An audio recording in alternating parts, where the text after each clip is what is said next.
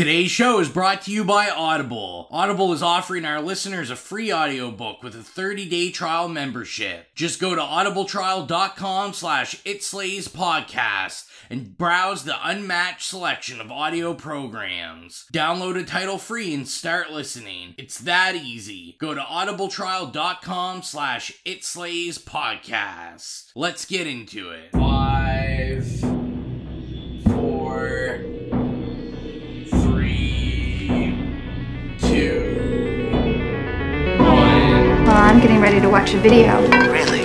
What? Oh, just some scary movie. You like scary movies? Uh-huh. What's your favorite scary movie? He's sick, for fuck's sake. You've seen one too many, Ralphie. Now, Sid, don't you blame the movies. Movies don't create psychos. Movies make psychos more creative. Hello, horror hounds, and welcome to the It Slays podcast. I'm bringing your sociology book to psychology class, Rowan. Hi, it's Exilia. And it's stale highway gas station coffee Mike. And we are back, the first episode of 2020. It's almost been a year since we started the podcast. Almost. I was thinking about that the other day. I could vomit. Who would have thought that a year later people would still listen to us? That's a good question. What are you guys doing with your lives? I mean, even I'm sick of me, so I don't know, So hopefully everyone had a good holiday, good new year. It's kind of weird. We said before we started recording that we're both recording like in new spaces, so hopefully everything ends up sounding okay. It's been a long time since we recorded. Yeah. Lots have changed. Lots of change. Me and Exilia have our own place now. We no longer live in a one bedroom like vagabonds. Yeah. I love the word vagabond. It's such a pleasant word. Makes me feel real fancy. Very, like Robin Hood. I don't know, and I just love words that begin with V. Very pleasing. Would you like to list off many V words that you enjoy? I am not going to do that because it's not going to be fit. That will be a side podcast. Just Mike reading the dictionary. Just the V section. Just the V's. Just the V's. I'm trying to think what's new. Yeah, we're in our new place. We have 2 new kittens. So any noise in the background is not our fault. It's our cat's fault. Unfortunately, poor Juicy R.I.P. passed away about a month ago, and yeah, so that was fun. I'm not laughing because it was actually fun, but yeah, it was pretty sad. But we have 2 new cats. We just got 2 days ago. We thought that was a good idea. And, the apartment was way too quiet without cats, so good time. Now it's way too loud all the time. Yeah, but they're sweeties. Well, you need 2 cats to make up for the fact that Juicy was full of Satan's power. Right? And it was just, yeah. So far, we there's no signs of demonic possession or anything. Not yet. Thus far. They had the world's worst names at the shelter. They weren't the worst. They were named Crowley and Greta.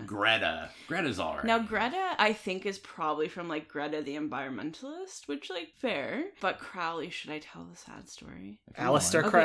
No, that's what I was thinking. Oh, okay. No. I was like, that's actually really cool. If people don't like anything that is sad to do with animals, maybe like skip forward. But basically, so Crowley, which is now Church, was a little baby, a farmer found him out on a field, and he was like teeny tiny, and he's orange, so they thought he was like a baby chicken. But basically, crows were like trying to eat him and attacking him and stuff, so he like saved him and like the guy had to like kick a crow, and like so he saved him. So they were gonna name him Crow at the shelter, but they're like, no, maybe we'll name him Crowley instead. But now he's Church. Yeah, so my one rule on New Cat was that we got to name one of the cats a cool horror name. So it took a lot of thinking, and then we landed on Church. So Rowan got to pick one name, and I got to pick the other. So I picked for the other Maud, after Maud Lewis, who is a folk art. Well, not anymore. She's passed away many years ago, but she's a folk artist from Nova Scotia, and she's like one of my favorites. She's iconic. And, yeah, she's super iconic, and Maud looks like a Maud. Like, it suits her. Very. And Church looks like a church. So Maud is going to be like prematurely old, is what you're saying. Pretty much. Church looks like rough. He just left Pet Sematary. Yeah. He has like little hair growing out of his ears that's like, whoo, like flinging out of his ears. It's really cute. Plus, y'all didn't go with Damien, like, didn't want to tempt fate, did you? No. So, question. Oh, yes, the question. I figured I needed to come up with a question. So I wanted to know your 2020 movie resolutions. Is there like certain kinds of movies that you want to watch more of in 2020? Is there certain movies you want to see coming in 2020? Maybe like directors, anything that you can think of that would be a resolution. I've been really falling behind on my, several years ago, it was just 24/7, movies on loop, ones I haven't seen, ones I had, and, every type of movie, like kind of trash, high art, from Sweden, but I've really fallen behind the last few years, not just on catching up with new movies, but on watching all the classics and, hidden gems from years past that I normally would have kind of jumped at the chance to see and like maybe had like a viewing party with a few people like yourselves. And I realized that, I haven't really been watching enough new movies lately, so I kind of figured this year I might just try to watch more and try to, see things that my friends are giving good word of mouth, like Little Women, for example, or whatever. There's just so much out there that I'm missing out on, and I feel like I need to stop shutting myself off from film as much as I have been and get back in there. Jump in the fucking pool of lava. Why not? I've kind of made a few myself. Like Mike, I kind of feel like I'm not watching as much as I used to. I'm watching more like TV series, things like that, which are great. And, I love watching like great television shows. But, I mean, my passion's obviously like film. I enjoy kind of the beginning, middle, and end that I can complete in, 2 hours or whatever. So it's definitely just watching, not just more film, but maybe more dramas, stuff like that. Kind of not just watching horror or superhero stuff. And then I also have like kind of a horror resolution that I would like this year to watch some more horror films written and directed by women. And that's kind of, I'm going to actively look for that and see what I see, and hopefully see some great films, and who knows, maybe review a couple. I love that. Zoya? Oh, thank you. So I guess mine would be to get kind of back into watching a lot more like independent films, because I always used to watch independent films, and then I got like, I've seen so much stuff on Netflix, which like there are some like gems and like independent to like big films on there, but I feel like for me Netflix has kind of like run its course. A lot of the stuff they put up, I'm just like, I don't really want to watch that. I guess independent films of like substance, I guess you would say. And then I feel like this whole year I've pretty much only watched horror movies, which is fine. But also, yeah, I'd like to like also watch other things too. So, we kicking off this year with Mike's pick. We did something different, so I said this is the first episode of the new year. So, we ended up releasing Black Christmas on that kind of New Year's Day, but that was recorded for Christmas. So, this is our first episode we're recording in the new year, and I left off on the last episode. We didn't tell people what we were going to be reviewing. So it's a surprise to everyone. And it was Mike's pick. So, Mike, please announce it. It was indeed my pick for 2020, blessed be, is 1989's anthology film After Midnight. And boy, I feel like we have lots to talk about. So let's start by getting into the trailer, and then we will come back with all the goodness that is listening to us talk, I guess. So let's get into it. Go ahead. Scare me.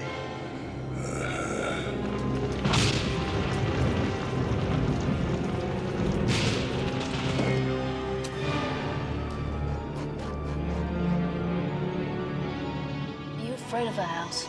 I thought you said there's nothing to worry about. I don't like this. Let's get out of here. I'm all alone here, and I don't think this guy's kidding around. What are you afraid of? I wonder if he really used hedge clippers to chop off their heads. Come and get me. Alex! Allison, help me! Do it!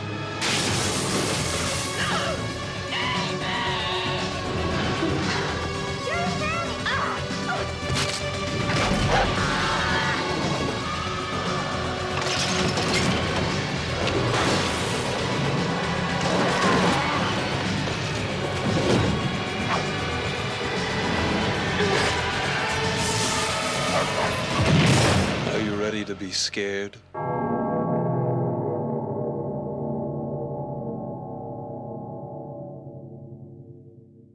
After I watched the trailer, I wasn't quite sure where this movie was going because there were so many random, there was like running dogs and like, I feel like there was like a head somewhere. The trailer kind of threw me off.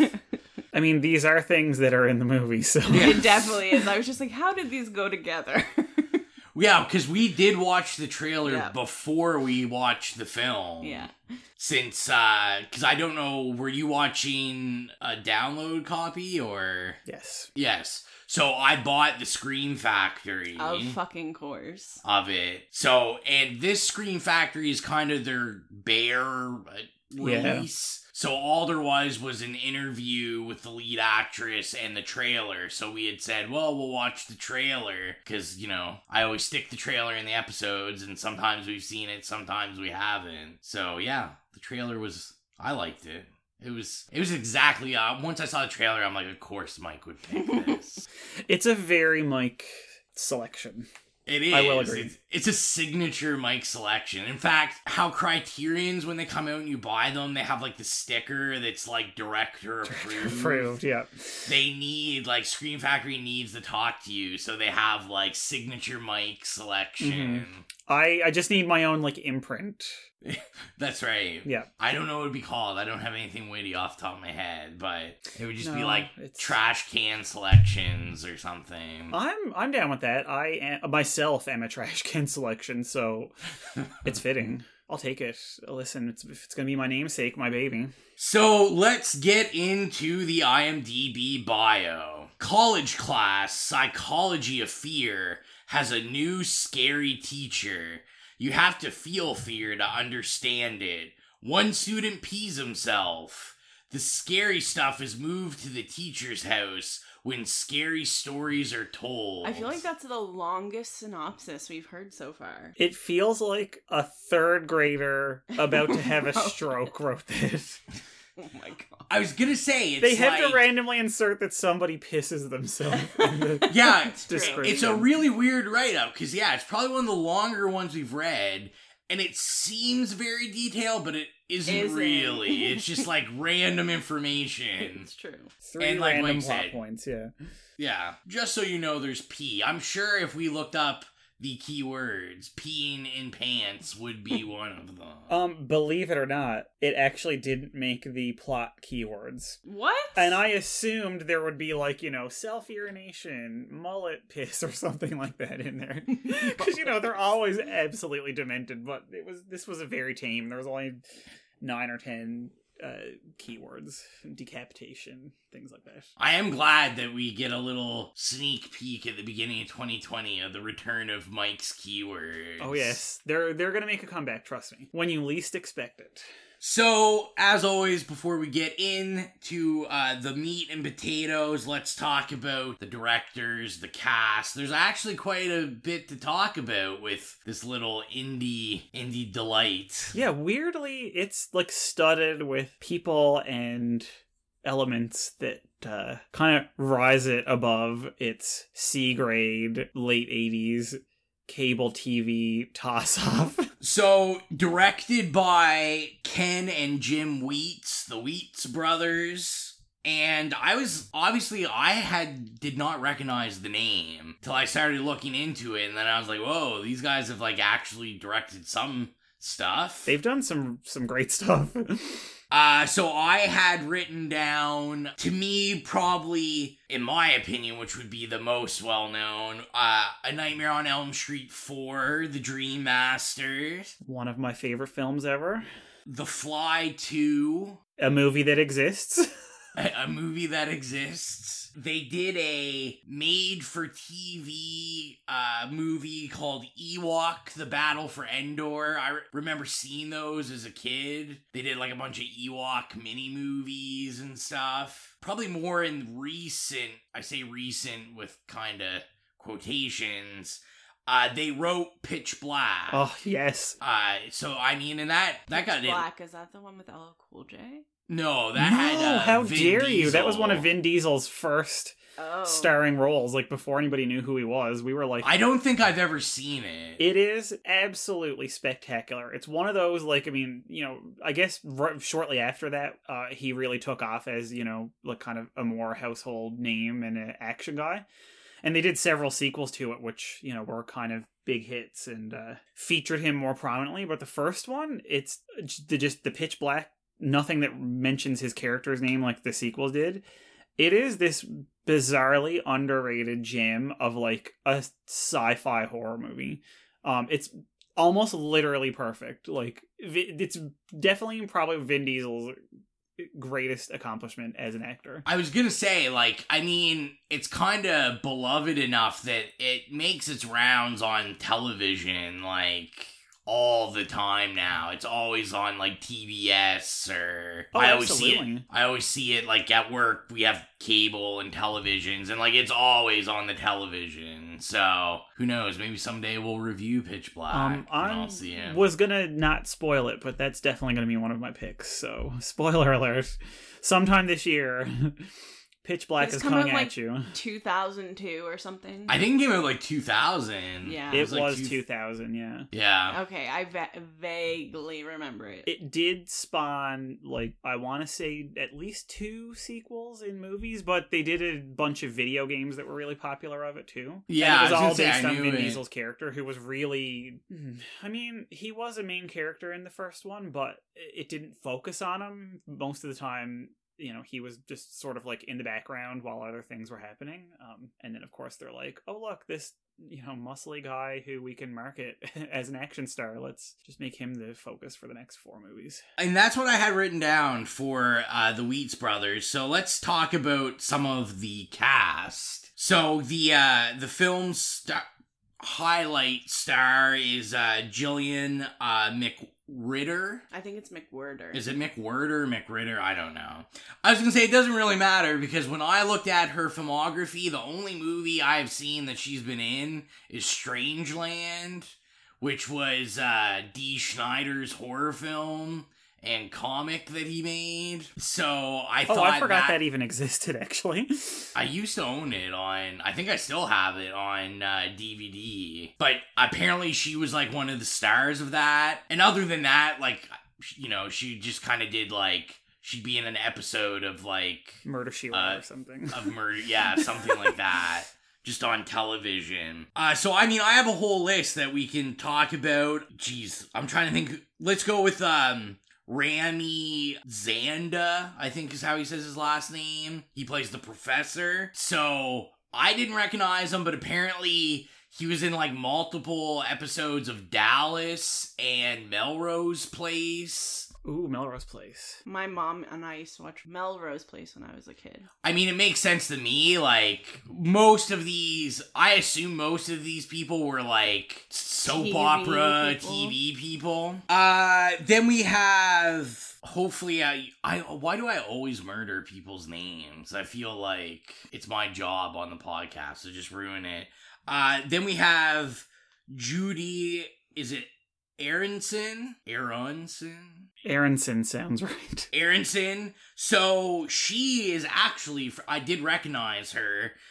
She's from Friday the 13th, final chapter. I find that you recognize the face, but to me, her voice more than anything makes me think of the other horror movies she's been in. She's got that kind of like bit of a husky voice, and you really remember it. It's very unique. It was a lot, to me it was the faces. It was like a lot of faces I recognized. Yeah. And I was just like, who are these people? I know these people. She was also in Weird Science, and she was also in Beverly Hills 90210. Like we said, we weren't wrong to assume they were in a lot of like drama soap opera. Yeah, I was gonna say, we're hitting all the late 80s, early 90s soap opera, primetime soap opera, like gems here now.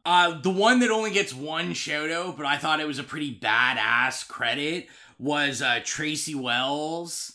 She wasn't really in much, but one of her very first credit was playing a schoolgirl in the original Gremlins. Oh, good for her. I thought that was a pretty tough thing in your filmography. Now, I know Mike would, if I didn't bring it up right away, Mike would be very angry with me. Yes, I'm itching here. Penelope Sudrow was in this, who was the one I immediately recognized. And I was like, I didn't even have to think about, really, where she's from, because the minute I saw her face, all I thought was, welcome to primetime, bitch. You see her face and then you picture it getting smashed into a TV. Nightmare on Elm Street 3, which, another movie I know Mike adores. Yes, it's my everything.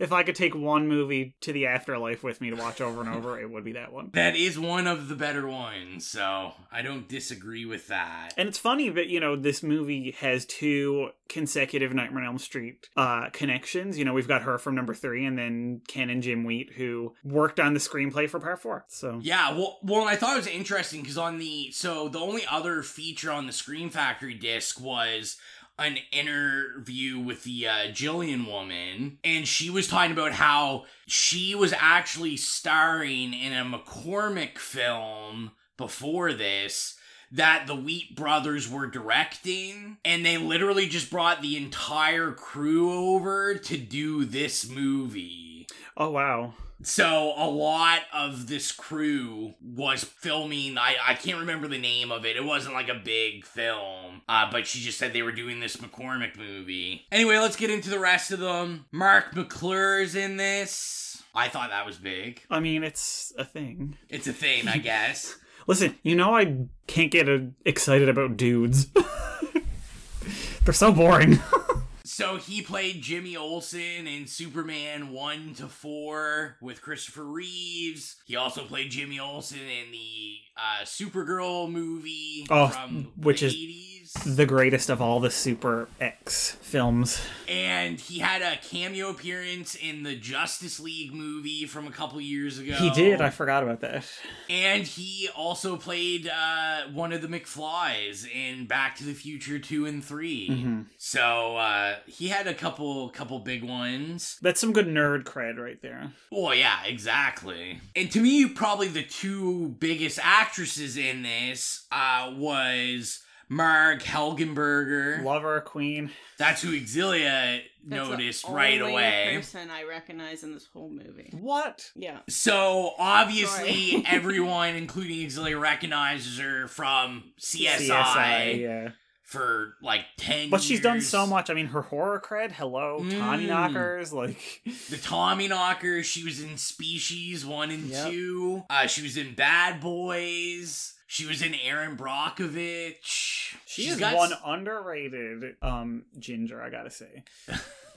She definitely has some hits under her belt. But possibly the one person that has more hits under her belt.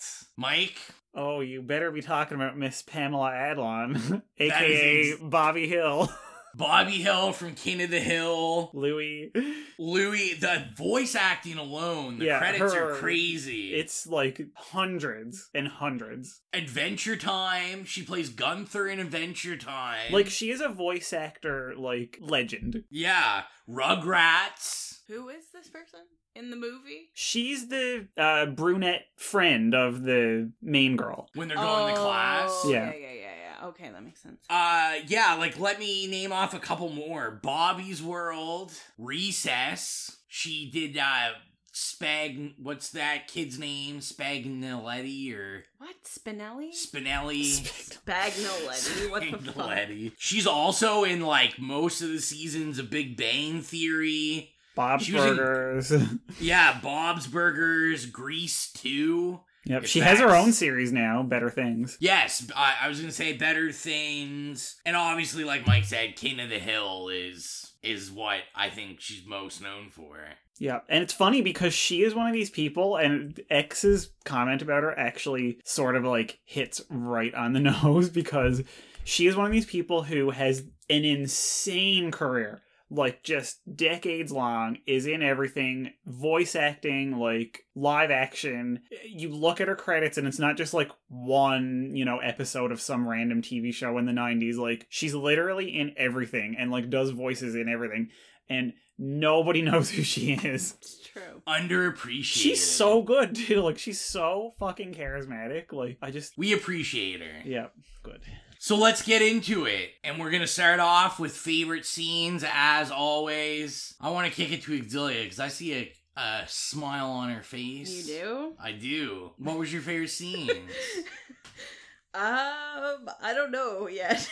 I keep forgetting we do these segments. You guys go first. All right, Mike, we'll go to you. Okay.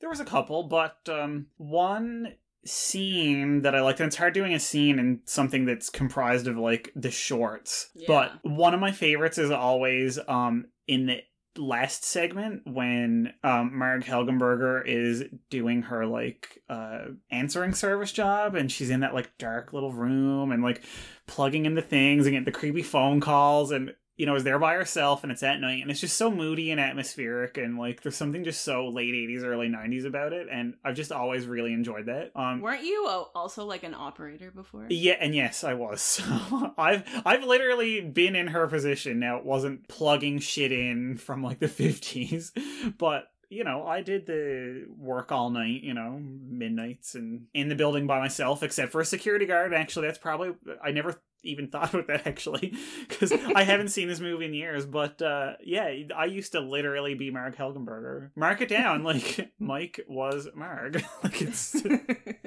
that one really connected with you. It did, even before, I guess maybe when I saw it when I was a youngster, I knew that one day I was going to be connecting calls in a building by myself at night for a bunch of fucking degenerates. I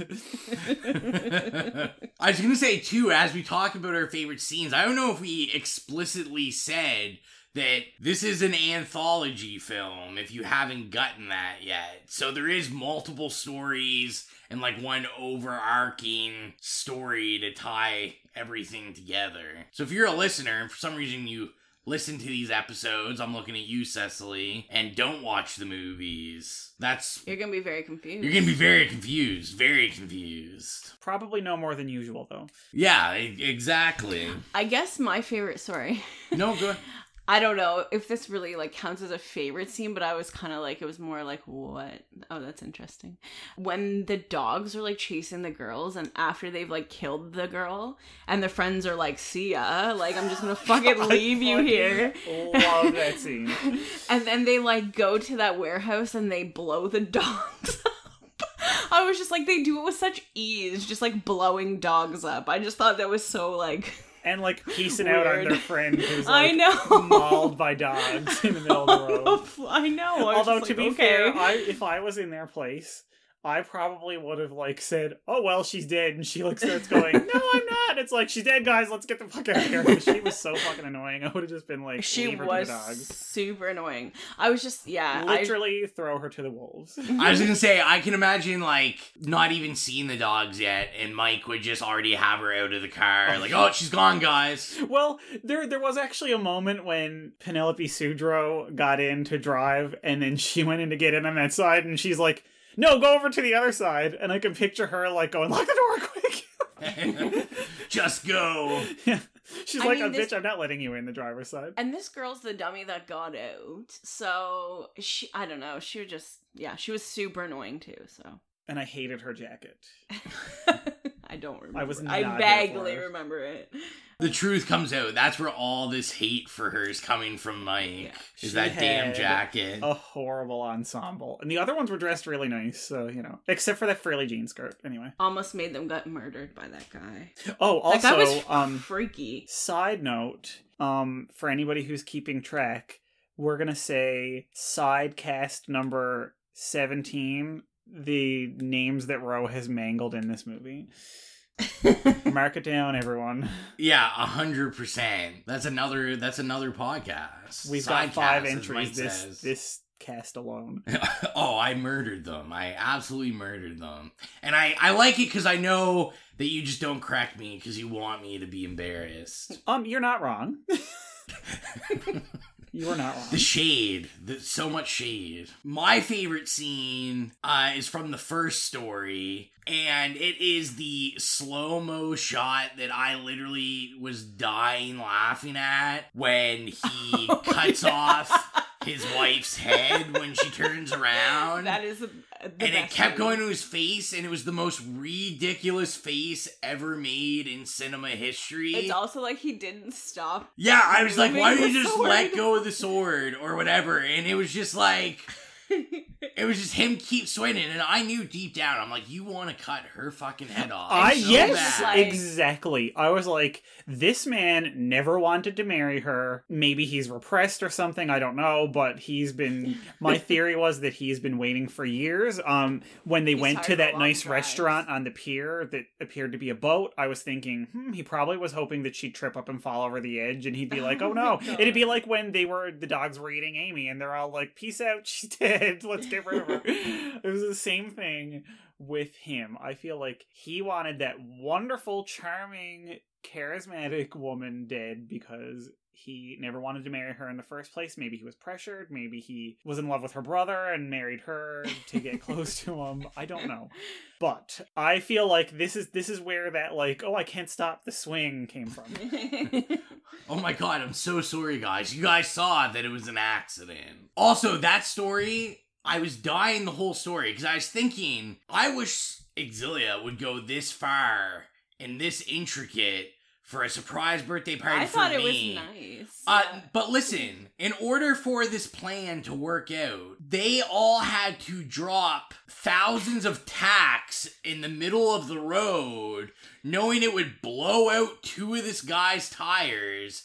Also, they're like driving on like a cliff edge road, so they like hope he doesn't go off the cliff edge and that he would stop it right in front of that house. I like how there was also like all the tacks, and then he was just like, oh, let's wait for somebody else to come help us. Well, there's all these fucking tacks. Yeah, like, really. Their tires are gonna get flat too. Like, that is such a good point. Now I realize that my theory is correct, and that all the friends knew that he didn't really love her and wanted her dead, so they were hoping that the car would go off the road. Oh my god.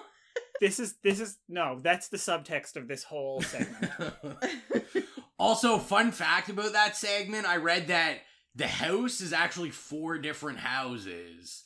Like, almost every scene they shot outdoors is a different house. And then they just pieced it together. That's true. You only see, like, the lion's share of it, like, over the trees once, and then the bottom of it is obscured by all the wood, so that's a very good point. So you can't really see the landscape, as it were, until they're breaking in. But yeah, that was my favorite scene. Yeah, that was really funny. Here's a good question. So out of, I'm gonna say the 4 stories, like, So that overarching story with the professor and then the 3 stories that they tell, like, did you guys have a favorite story? Did you feel one was stronger? I kind of like them all. You like them all. Me too, but I do have a fondness for the Marg Helgenberger final story. Cut him deep. Again, well, I mean, the thing I liked about all of these stories, but especially that one, is that they all reminded me of, like, short stories that I would have written when I was, like, 14.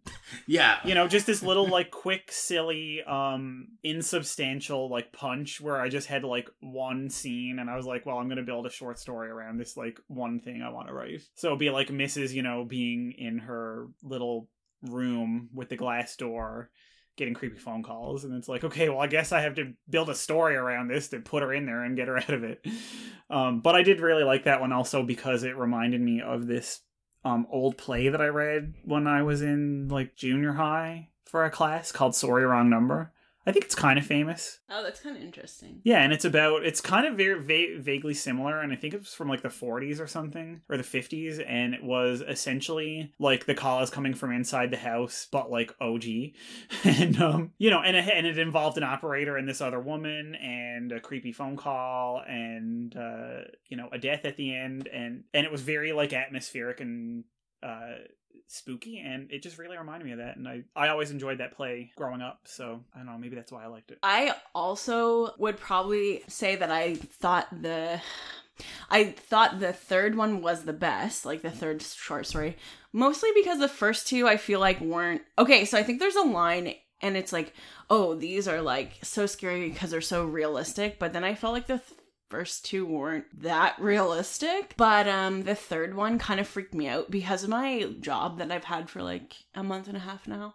I, like, without going into detail of what I do, but I, like, basically work with women that are, like, in abusive relationships. So I find since I've started working there, stuff like that is a lot scarier to me than it was prior. So, like, and I'm, like, watching this guy and I'm, like, assessing his behaviors, and it's just like, oh. So, yeah, stuff like that kind of affects me a lot more now. And I found that with, like, the first Black Christmas as well. Yeah, and I know for me, like, obviously my favorite scene was from the first one. I really enjoyed the first one. Like Exilia, like, it's close and dear to my heart. Like, I wouldn't mind chopping off Exilia's head. That's obviously. Nice. Fuck. I joke. No, I really enjoyed that one, but when I asked and Exilia said, like, I did enjoy all of them, and you guys both brought up good points. Like Mike said, I liked how they were really, when you kind of brush everything aside, they were, like, very basic, scary stories, like, with kind of, like, the skeleton bones of older stories, like, you know, the strange caller and the haunted house, and the rabid dogs that you the rabid dogs, and, you know, like the crazy dirty, like, homeless rapist man, which you see in, like, older horror films. And, like, I liked how I thought they just did a really great job that, you know, I'm not going into this movie expecting, like, Hereditary, you know? Like, I thought they did a great job, and I like the overarching story. Yeah. Before we get into that story, can I, like, kind of tell a short story? So when what's her name? The one in CSI, Marg Helgenberger? Yes, yeah. She's like has a broken foot or whatever, and she's in the staircase and she falls down the stairs. Okay, in and of itself isn't funny. But when Rowan broke his ankle, he was like doing rehab at the hospital before they sent him home. And they, for some reason, decided that they would take him into the stairwell to like do rehab and teach him how to use his crutches. And nobody was supposed to like go in that stairwell, but basically all the nurses like didn't want to use the other ones, so they used as a pass through. And so Rowan was like standing in front of the door getting ready to walk down the stairs in his crutches, and this fucking nurse just like flings the door open and pushes him over. And that's all I could think about. Yeah, that's all I thought about. I'm glad I'm here for your amusement. Rowan his shattered foot. It was fucked. It was like, in retrospect, it was really funny, but at the time, we're just like, what the fuck are you doing?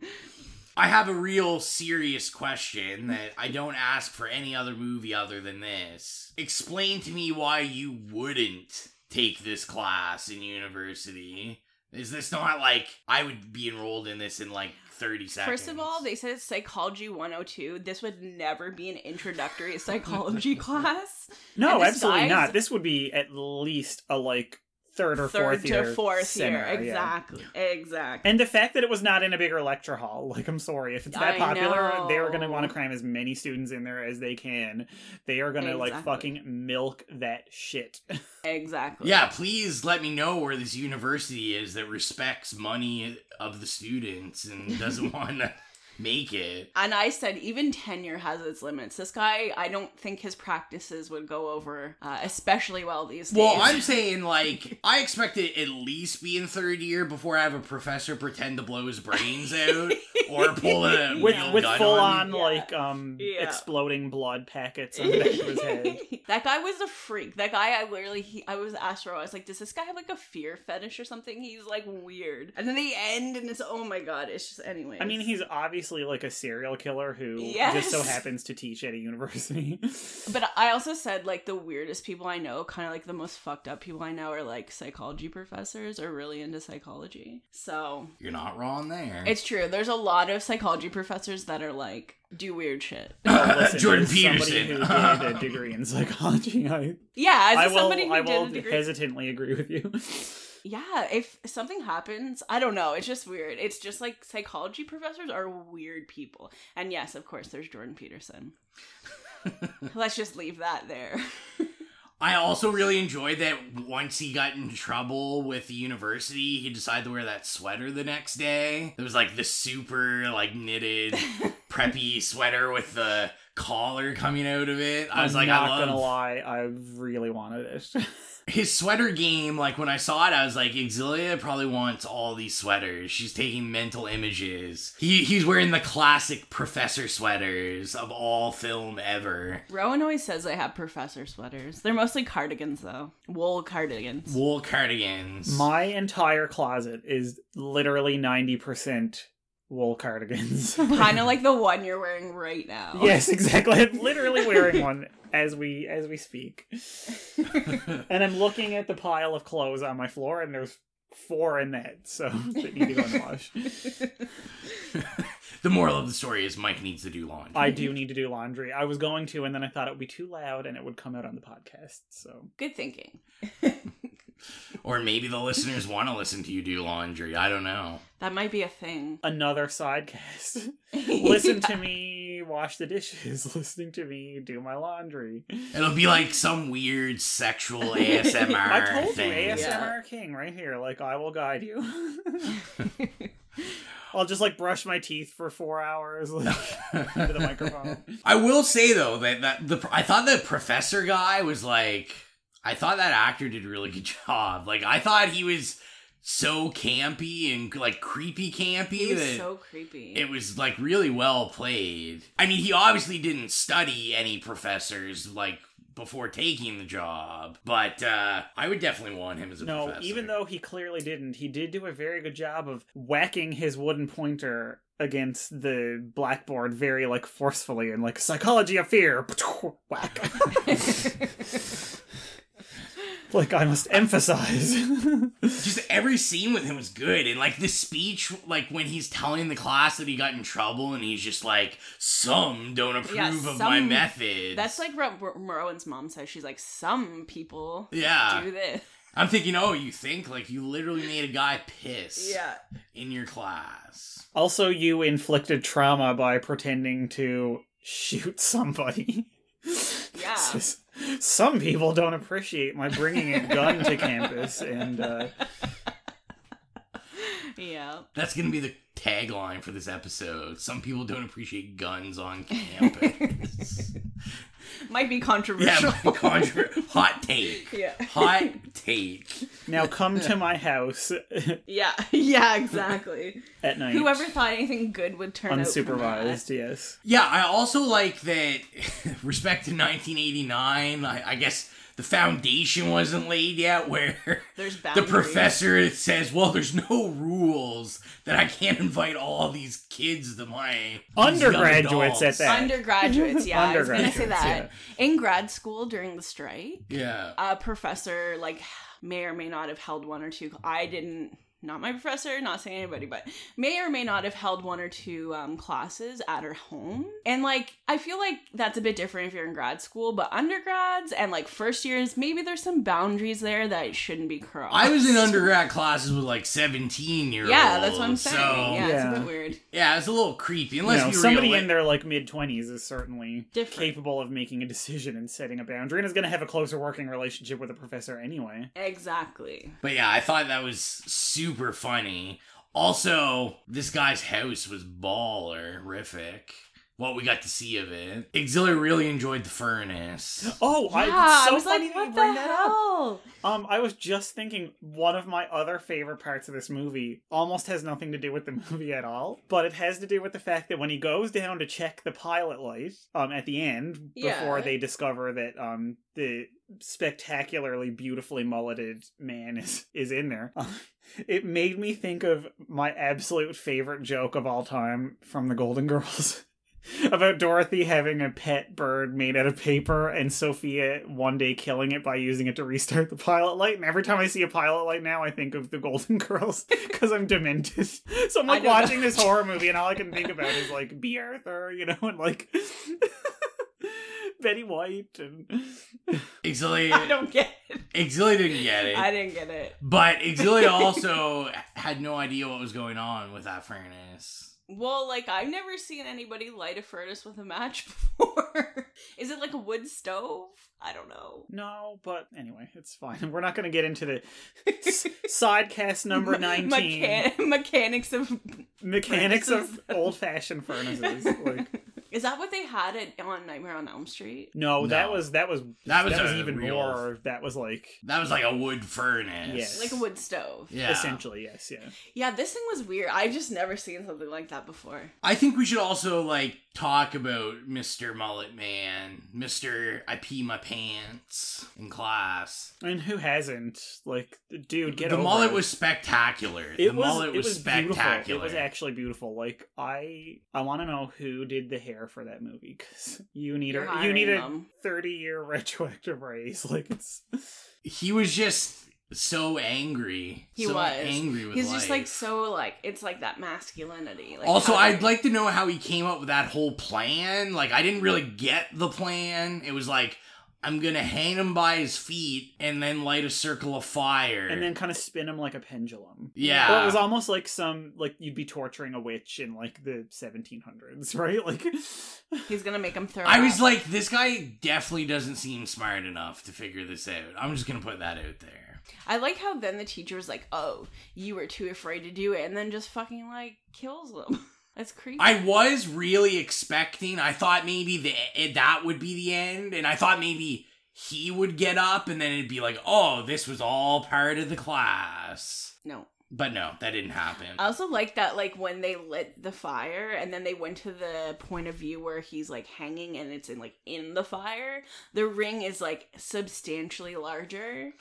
Yeah, it was... Obviously for safety reasons. yes, the attention to detail of like safety protocols in this movie is just completely like rigorous. The whole time I was watching or rewatching, I should say, the second segment when they go in the like the gas station in that warehouse, I was like, so did Wemyss not exist Yeah. in the 80s? No. Because I was like, there's all these fucking flammable barrels of chemicals just like with no Chilling. lids on them. They're not labeled. Like, she's just tipping it over. Like, Also, if you drive by that gas station, what in the world would make you think that is a running It was gas running. station? There was no lights or anything. There was like one half like light flickering on, like the building is literally collapsing, and they're like, yeah, this is a good place to get gas. And then they went in as if someone was gonna be in there. It's like, this is obviously an abandoned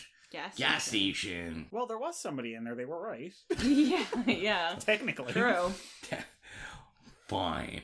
fine. Oh my god. But I mean, it's not just the Wemyss details that make that segment problematic. It is all sorts of like, we could actually probably spend an entire episode with you know, the like sociological issues happening in that segment, but we won't.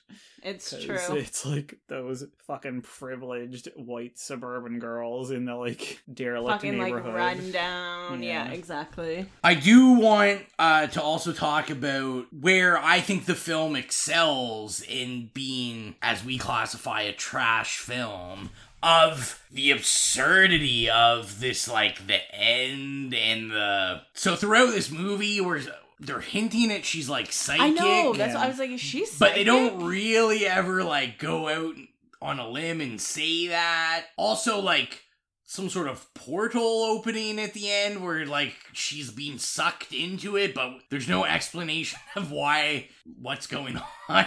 They're like, we gotta get rid of Pam Time Adlon. Just open a portal. Yeah, all of a sudden, like, people are just, like, flying in the air. Oh, yeah, I was like, where's the wind coming from? Like, what's happening?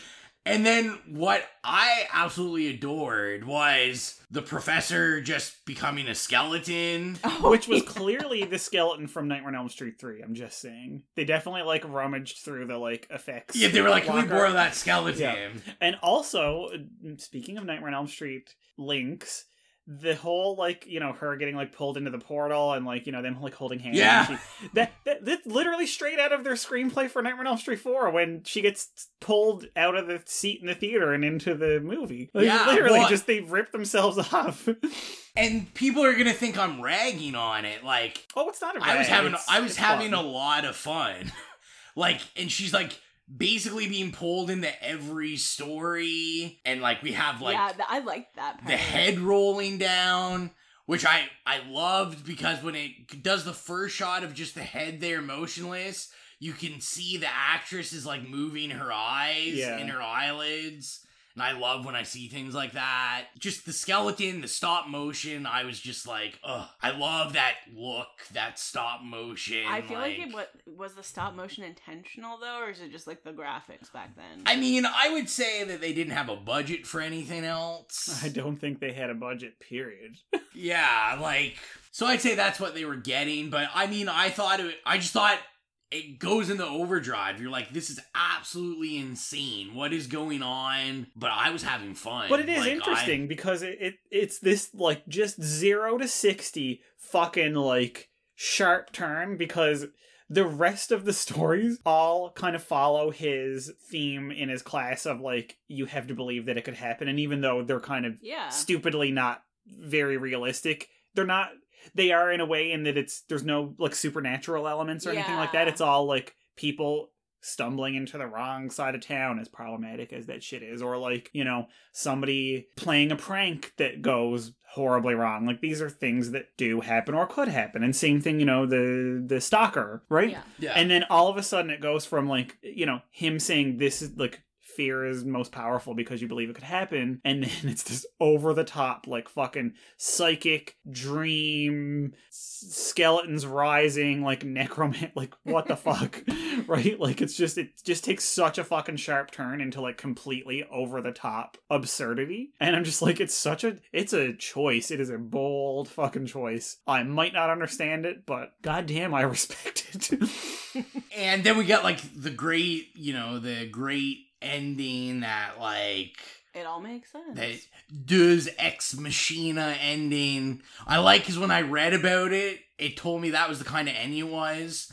And every time I see that word, I forget what it means. Even though I know what it means, I just never remember what it means. What does it mean? What are you talking about? You uneducated swine. The Deus Ex Machina. It's like Latin. Yes. I was gonna say it's Latin. It's Latin. Or as I say, Deus Ex Machina, because... Listen, it's... You uncultured swine. I'm uncultured and can't pronounce anything. What does it mean? It's like when your something story happens that ending, like, resolves the story and ties up the loose ends, and like unexpectedly just comes out of nowhere, and it was not hinted at, or it has nothing to do with what came previous. Like, it's just something that arrives and saves the day, like, or ties I up the get it. story. You know what I mean? Oh, okay, yeah. I read it has like a weird history too. Like, it has something to do with like God and stuff. And yes, it usually means a god comes down and saves the day, essentially. So it's like the ending. Yeah, I get it. Yeah, I get she it. got a premonition. Yes, and it's that a was the entire very, movie. very like the concept of it goes, back to like classical times, right? Right. So if you have that premonition, are you? And in going theater, to that it's literally class? like they would literally lower them down, right? Like a god would descend on ropes. Of course. Would I go to that class? After you've had that premonition. Fuck yeah. Oh yeah, I'd be like, I'm gonna see this skeleton. Fuck yeah. I don't know. Also, the kids were like far scared. Like, they were really scared of these stories more than I think they should have been. I think that if I had have had that premonition and then went to that first class and like had seen that it was the start of my premonition, I'd be like, fuck no, I'm not going to this guy's house. Like, I'd probably go, maybe it'll be different this time. You guys all have fear fetishes. Absolutely. We're getting freaky. The psychology of fear, man. We got it. We got it bad. It's a bad case. After Midnight, is it scary? Exilia. Okay, as like dumb as it was, I think some things are kind of like freaky. Yeah, no, I agree. Like, for a kind of like, as I said before, like no budget, probably very hastily written and produced cable outing that people probably only saw at like 1 a.m. or whatever. It had its creepy moments and it had some atmosphere, and like the story, I liked all the stories, even though they had their problems and there was lots of plot holes and stuff, but like, I don't know, I just thought that they had good mood and like a creepy atmosphere. I agree. As we reflect, as I said earlier, that it's almost, a year that we've done this podcast, I really want the listeners to understand the transformation in Exilia's tastes as we've been on this journey. What? If we had to watch this 2 years ago, Exilia would have been like, what the fuck is this? And I just love that your appreciation of trash has like really grown. I always liked it. She's always been into trash. Yeah, you guys just like paint me as like this, like, oh, I only like. I was gonna say, don't you guys me, not all men. Yeah, exactly. Rowan always like paints me as this, like, oh, I only like highbrow film or some shit. Like, no, not at all. Has he ever looked at like some of the art that you've put up in your various abodes over the years? Like, clearly you have a taste for trash. Like, yeah, catchy stuff. Mm-hmm. I also appreciate it because where we have to review it, like if I had bought this movie and we didn't have to review it and we didn't have this podcast, Exilia would have literally just looked me in the eyes and been like, what the fuck are you doing with your life? Why? I mean, I do that anyway to you. So. I do. But I love it. I love that you're coming down to our level a little bit. Okay. April Fool's Day was the day. It was the change. That was the turn of the time. Ground zero right there was April Fool's Day. So I thank the gods for April Fool's Day. I'll have to go back and listen to that episode. And well, and you're gonna watch it again soon because hopefully, like me, everyone's putting their pre-order in for the Scream Factory special edition, of course. Special edition, beautiful artwork, beautiful gowns. Yeah, I love it. I don't know if I'm prepared to watch it again. Oh no, we will be having a special Skype date and getting hammered and watching it. I didn't even answer the question, so I don't think it's scary, but I think it's fun. I thought it's fun. I definitely wasn't scared. I don't even know if I was younger if I would find this scary, but it is a great, like Mike had said before, like kind of a great kind of on television. If it was on television, like you'd watch it, cool little horror flick. I think, Mike, did you find the third story scary? I used to have issues with like being scared when I was like by myself because I'd always be picturing similar things happening, like people trying to bust in and attack me. So I found that one scariest of all of them, only because she's so helpless, and that's and it made me think about people who might have like disabilities and stuff, and how like they're trapped. Yes, well, I mean, how maybe the system and like staircases and stuff failed him. So it did prompt like lots of thoughts in me about how nurses opening doors can. Yeah. But and I have similar work experience as well. So that I find scary. So I think it kind of comes back to every movie that we review that you can somehow identify with in real life. You're like, oh, that's scary. Absolutely. Yeah, you're right. Yeah, I agree with that. Rowan hasn't had that experience yet. Yeah, I haven't had that experience yet. Working alone overnight in a creepy place where people call you. Maybe I have been looking at changing careers into a overnight sex phone worker. So oh my god. Maybe. People always say you have a nice voice. 976 evil. Yeah.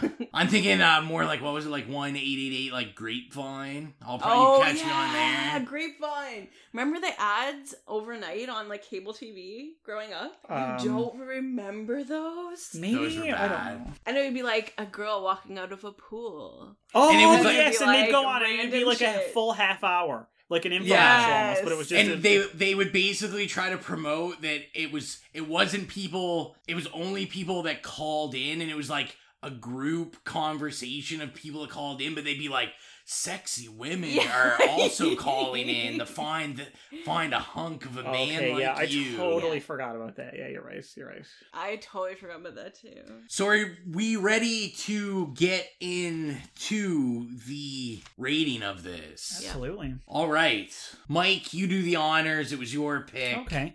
Obviously, it had problems, and it's not technically a good movie, but I thought it was kind of charming, and the set pieces that they set up for each of the stories were fun and, kind of simple and classic. So I gave it a solid yay. Very nice, very nice. And I just feel like it's the type of movie that they don't really make that much anymore, and I appreciate that. You definitely don't see this anymore. Exilia. I thought it was really enjoyable, actually. I kind of really liked it. I'm surprised and very glad, honestly.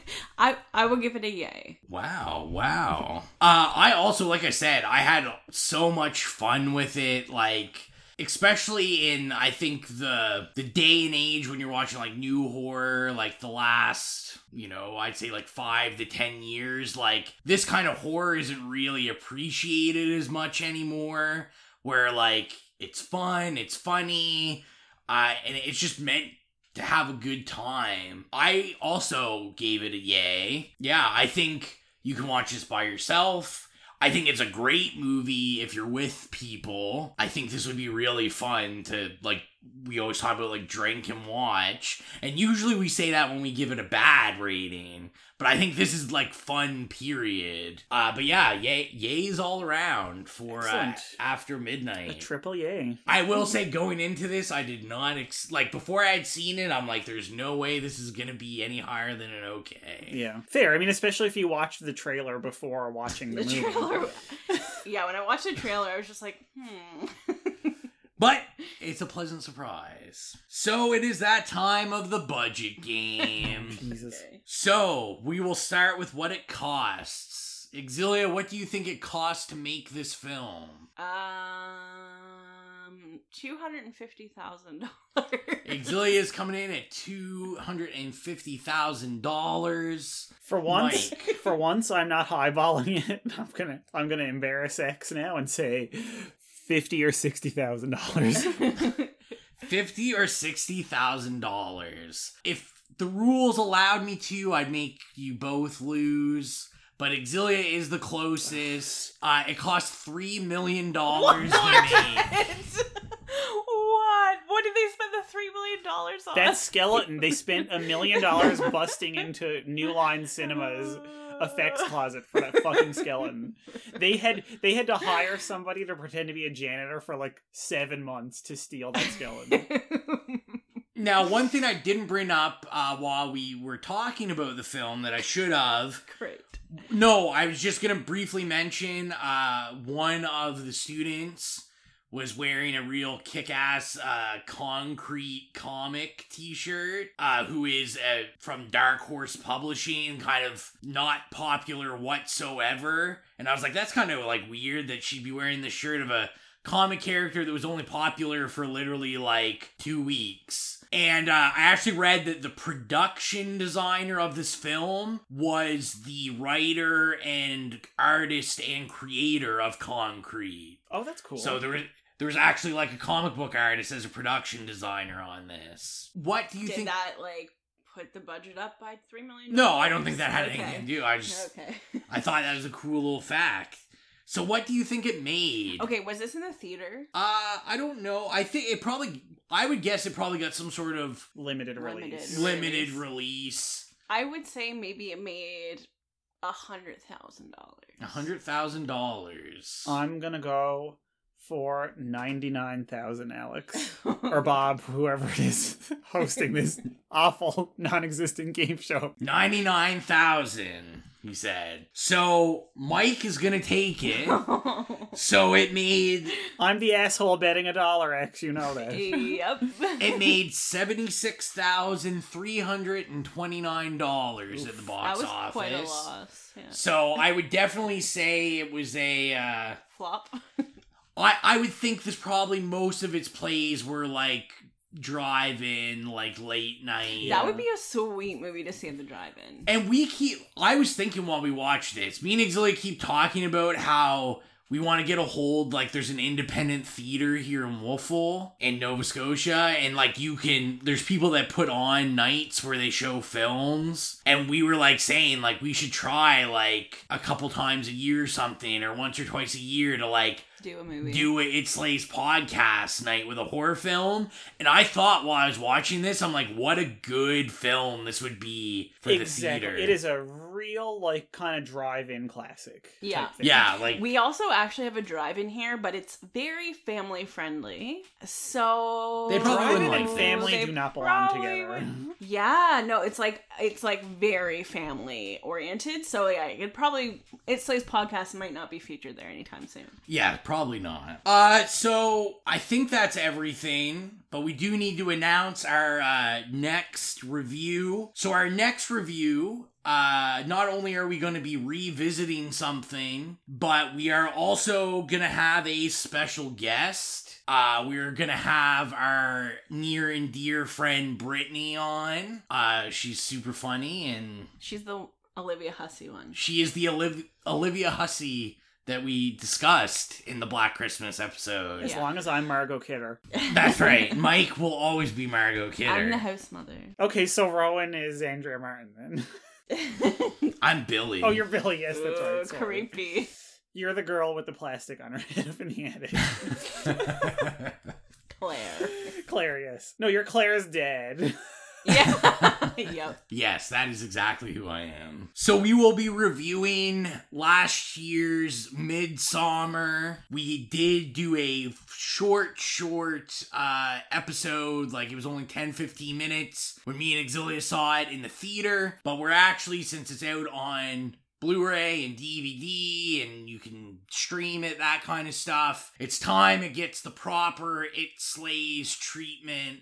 And we really deep dive into it. And, you know, with the combination of Mike and Brittany, Sassy Central. I was going to say, I was missing from the last episode, so I'll make up for it. And I believe that is everything for us. So we will see you guys, or we will be talking to you guys in 2 weeks from now. So I think that is everything. As always, I am your humble host, Rowan. Bye, it's Exilia. And it's Mike.